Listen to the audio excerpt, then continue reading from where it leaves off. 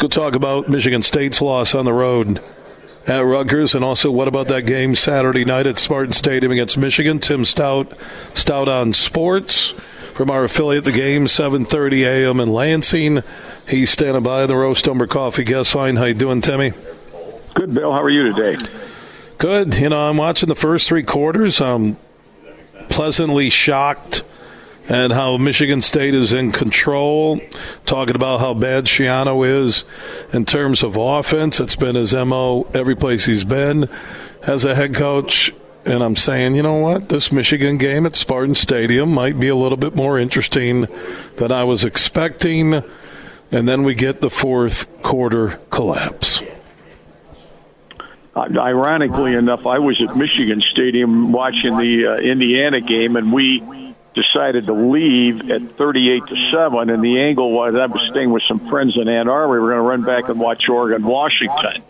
So he said, well, we'll go ahead and look at the Michigan State game. And I said, you don't need to. My phone says it's 24-6 in the fourth quarter. I told you Rutgers is awful.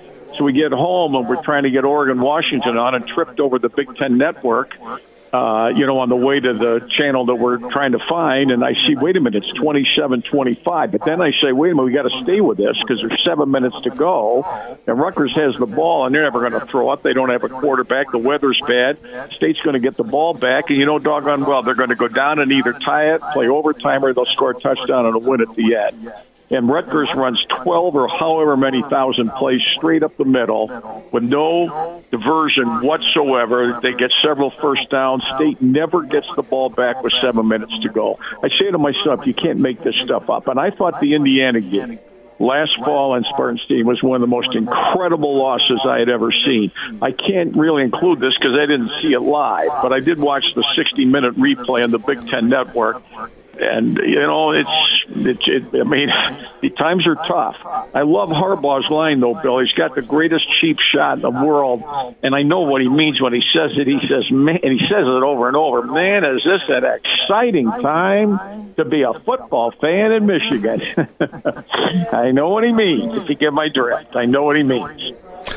Yeah, and now you look at this game, and I don't know how many Michigan fans are going to buy up secondary ticket sales from MSU fans who aren't going to go to the game. A lot of MSU fans are saying, hey, it's basketball season. Let's go. I'm trying to figure out what the short and long-term future is for Michigan State football, Tim, and I have a tough time trying to navigate that. Well, I think that's a question that is all over campus. I think it's all over that team. It's all over their followers. I think to your point on Saturday, what will be more telling is what the halftime crowd will look like as opposed to the start of the game.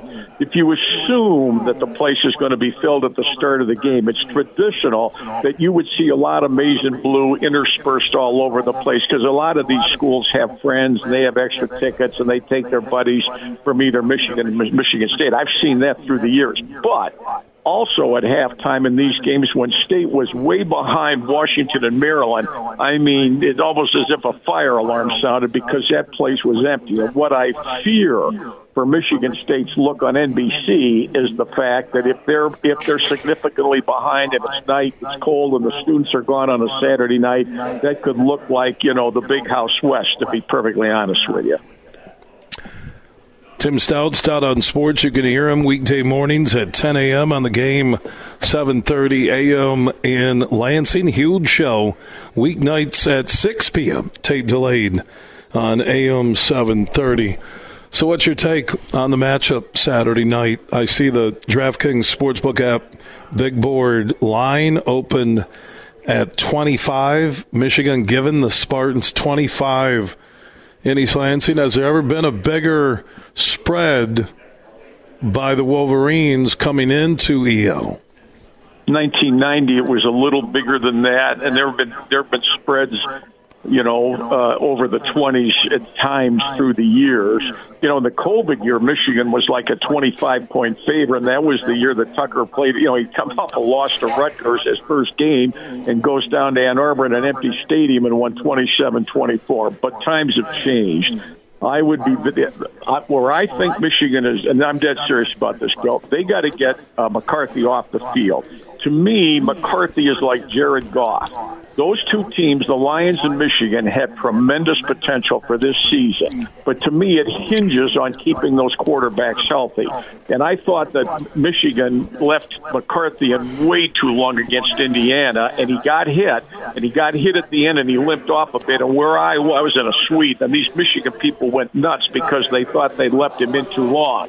Now, I don't think Michigan State will necessarily cheap shop him, but you know what the emotions are in that game, and they're both frustrated. And if things don't go well for State, if I was Michigan, I would get him out of the game because he is someone they cannot afford to lose, in my opinion. And as I say, he gets hit because he's watching him closely Saturday, Bill. He's got very good accuracy. He's big and strong. He's got good accuracy. He has more speed. He can create plays with his feet that I didn't think he had. I think Michigan State's going to have a very hard time slowing him down. And furthermore, every Michigan game, they've never given up more than one touchdown.